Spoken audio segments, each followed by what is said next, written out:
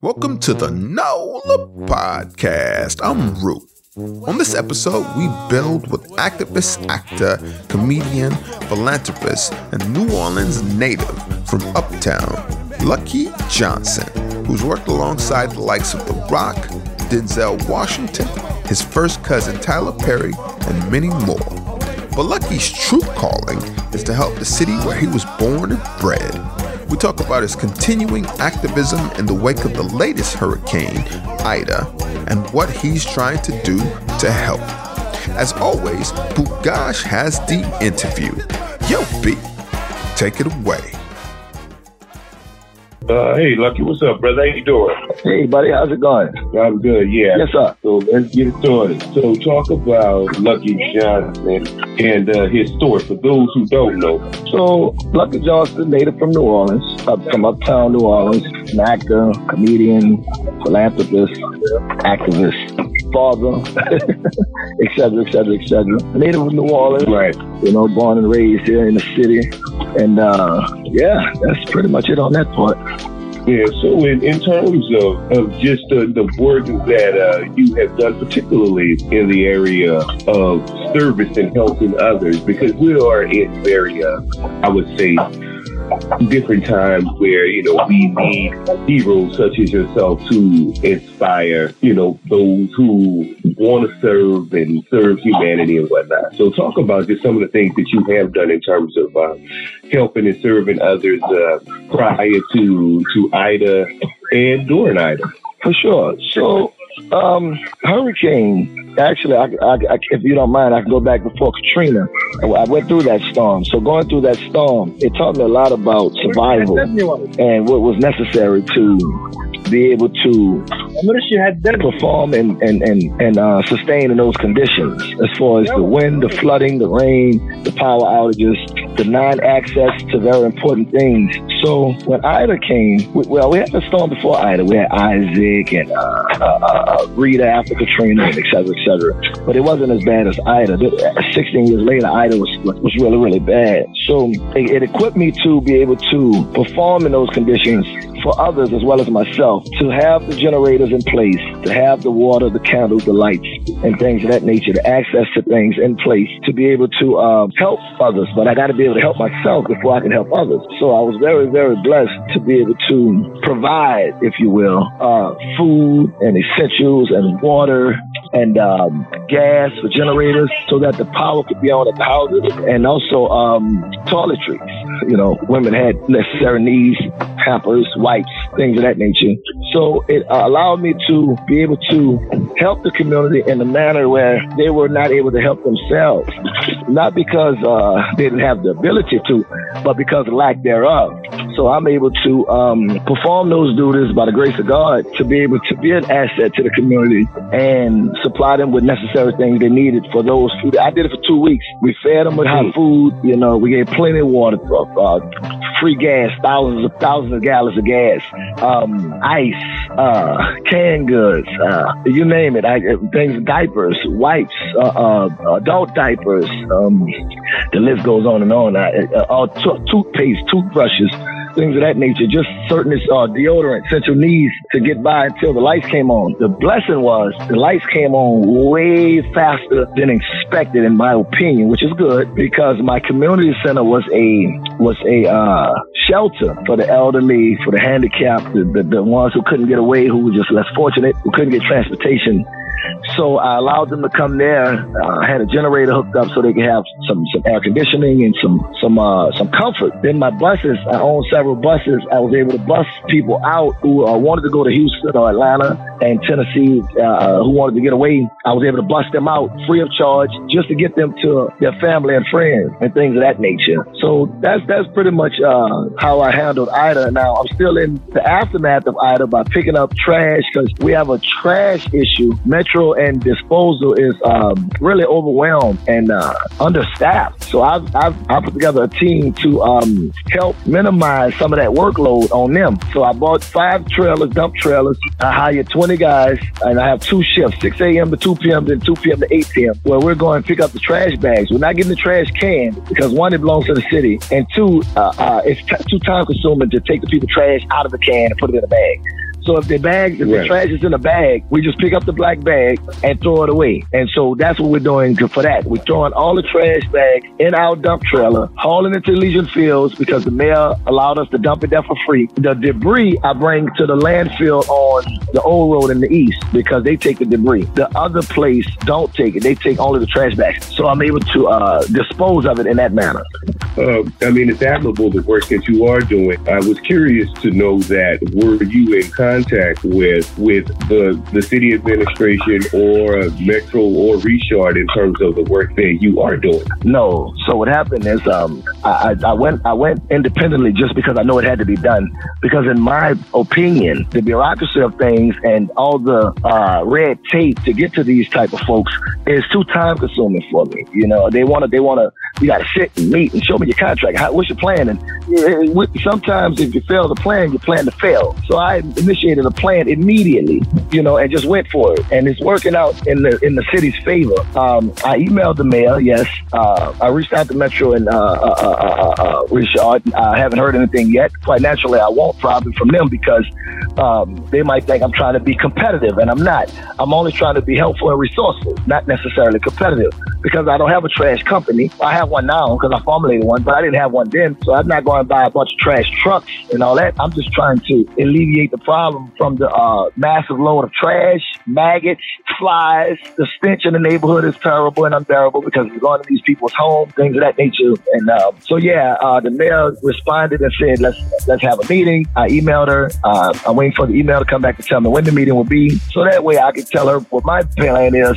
and if possible, get a contract. If not, that's quite all right as well. But I feel as though I'm 2 steps ahead. So the trash bags need to be picked up first, then the trash cans, then the debris, and you'll get a handle on it. They did the trash cans first. That's cool, but that still have a bunch of bags on the ground and flies and maggots and things of that nature. So yeah, I reached out, but I just don't keep beating a dead horse. Meaning, I reach out once, I'm not going to keep doing it because it seems like I'm desperate or in desperation, and I'm not. I'm just simply trying to help where I can help. Let me ask you this, because I think that that you have made a very valid point that extreme situations sometimes people just have to just get the work done, and I ask questions later, especially when it comes to serving those people in need. Now, as people see you doing this work, what is it that the people of the city of New Orleans in these neighborhoods are actually telling you when they see you and your people actually being proactive in doing the work of picking up this trash in their communities?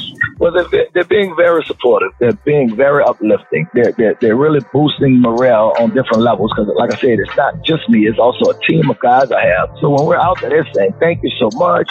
They're giving us water. They're giving us high fives. And they're really, really supportive of the initiative, an ongoing initiative, just to get a handle on things because it's not going to be forever. It's only temporary, which we understand. So it's just a temporary thing to get a handle on it. So we all come together collectively, and not through bureaucracy, not through politics, not through competitiveness, and just for the sake of the people, which, you know, a lot of these people are public servants or serving the community, then we'll see a difference. So for the community, when they see us come through, they're taking pictures and they're posting it on their page, they put it on their Instagram stories, and they're excited, not just because we're there, but because we get the job done. So they're extremely excited just for that effort, if you will, just for that effort. They're extremely excited because it is a fee that we charge. So I don't want to even think it's free. It's not free. It is a fee that we charge. It's a small fee because we got to pay for gas. We got to pay to dump the debris. The trash bags are free,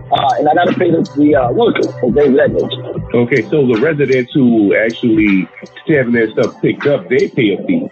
Correct. That's absolutely correct. And because of their desperation, they don't mind paying the fee because they're in a bad spot. You know? Right. Now, let me ask you now, because you did talk about your community center. Talk a little bit about that, because I think it's important that people know that there are resources out here as far as people actually are doing things in the community, and you have a space. Talk about your space and what is it that you actually do in this space? Okay, so I'm located at 7196 Florida Court in New Orleans East, up and down in Morrison. The space allows people to have stage plays, birthday parties, wedding receptions. We also do after-school programs and tutoring for the young folks. They do yoga classes, yoga instructions. They do exercise class. These classes are for free to the community. I do acting classes. I teach acting, set building, script writing, things of that nature. There's a church that utilizes the space on Sunday for their services and their worship and things of that nature. In the times of disaster, storms, I transform it into a shelter or a safe haven for those who can't escape certain storms or certain conditions. So we transform it into that and things of that nature. Also, there's a radio station in there where we do a podcast. We teach the kids how to work the machines, the audio board, the sound board, the lighting board. There's a gymnasium, a very small boxing gym. Not really big.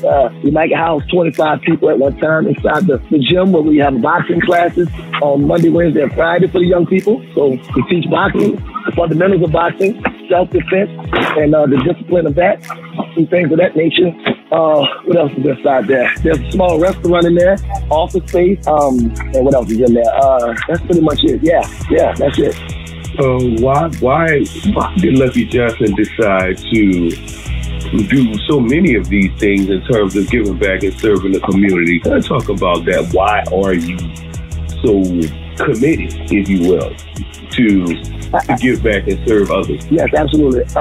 My purpose on life is to serve God's people. The greatest prayer is not, in my opinion, is not necessarily the Our Father's prayer, but to be like Solomon, to ask God to bless me, to bless the people. So to be a blessing to the people is pleasing to God. So I'm not a religious man, but I'm a spiritual man. And I understand God's purpose for me to be able to look out for his people in that manner. Then that's on a spiritual level. On a earthly, physical level, I'm from here. I grew up in poverty and I'm spirited and didn't have much growing up. Single family household. My mom raised 4 boys, worked 2-3 jobs, and blisters on her feet, things of that nature, and always tired. But she got up diligently and religiously every morning, 5, 6 in the morning to go get it. We never was without no lights, with no water, and without food. We always had.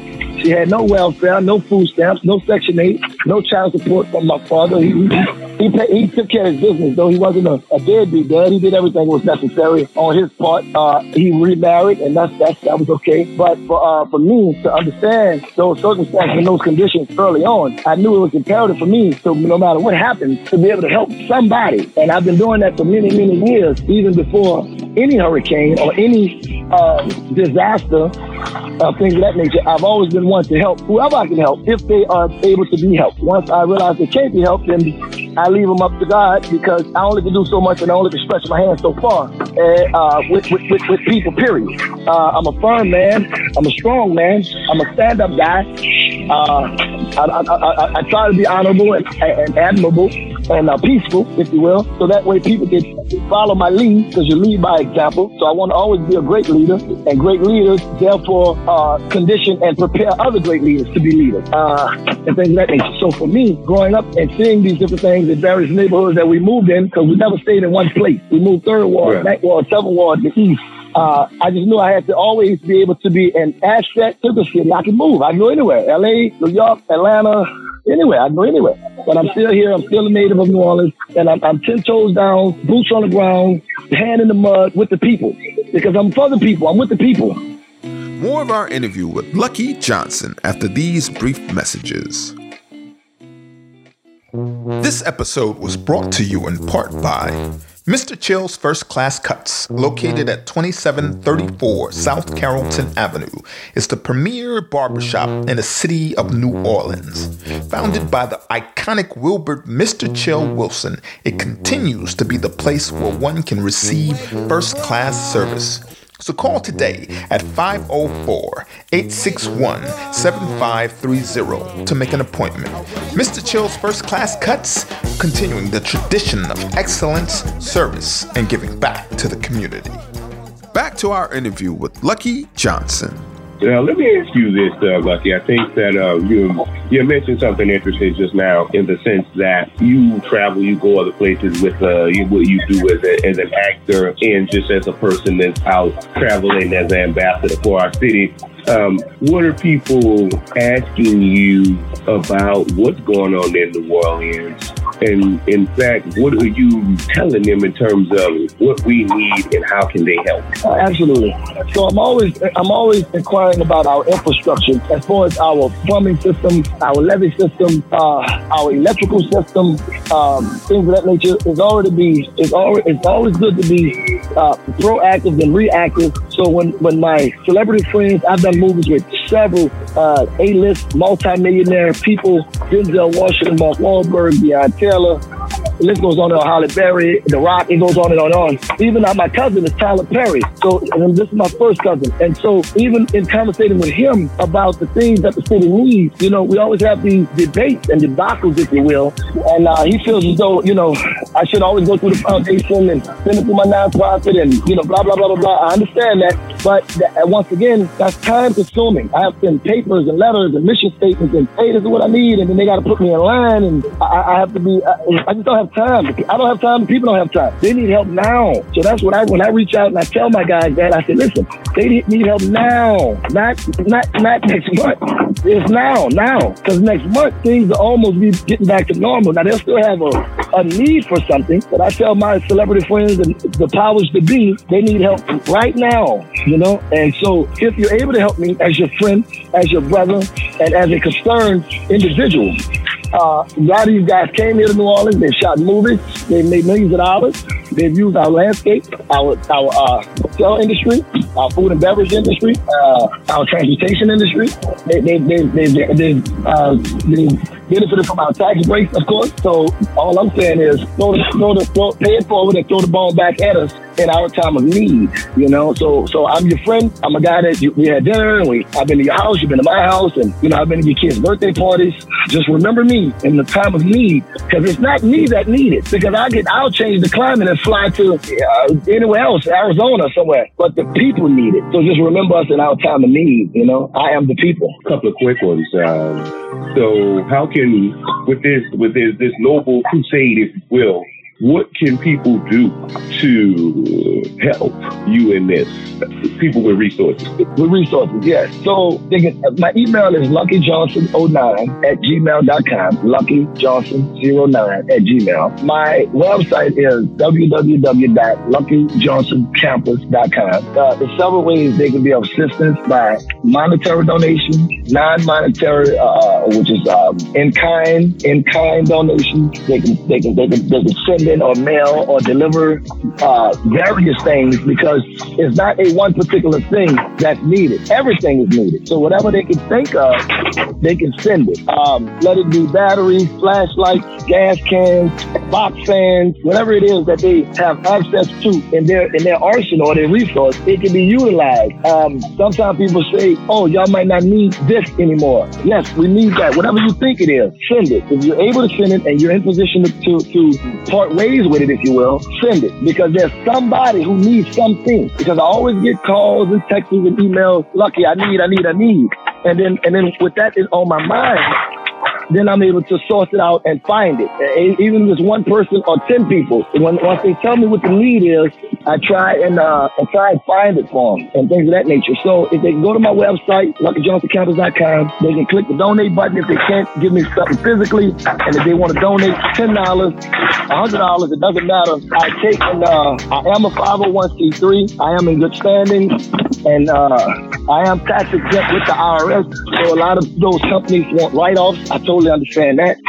I'm not against any of that, because at the end of the day, you still have to sustain for your business, because once again, if you can't help yourself, you can't help others. So if I can't help me, I can't help no one else. So I have to be able to help me help them. And that's how they're able to help. They can go to my website, they can email me, and also they can mail things or ship things to 7196 Florida Court, Florita, New Orleans, Louisiana, 70126, and we'll be more than welcome to be a recipient of whatever it is that they're able to supply us with. And finally, brother, I can say that it's been incredible talking to you.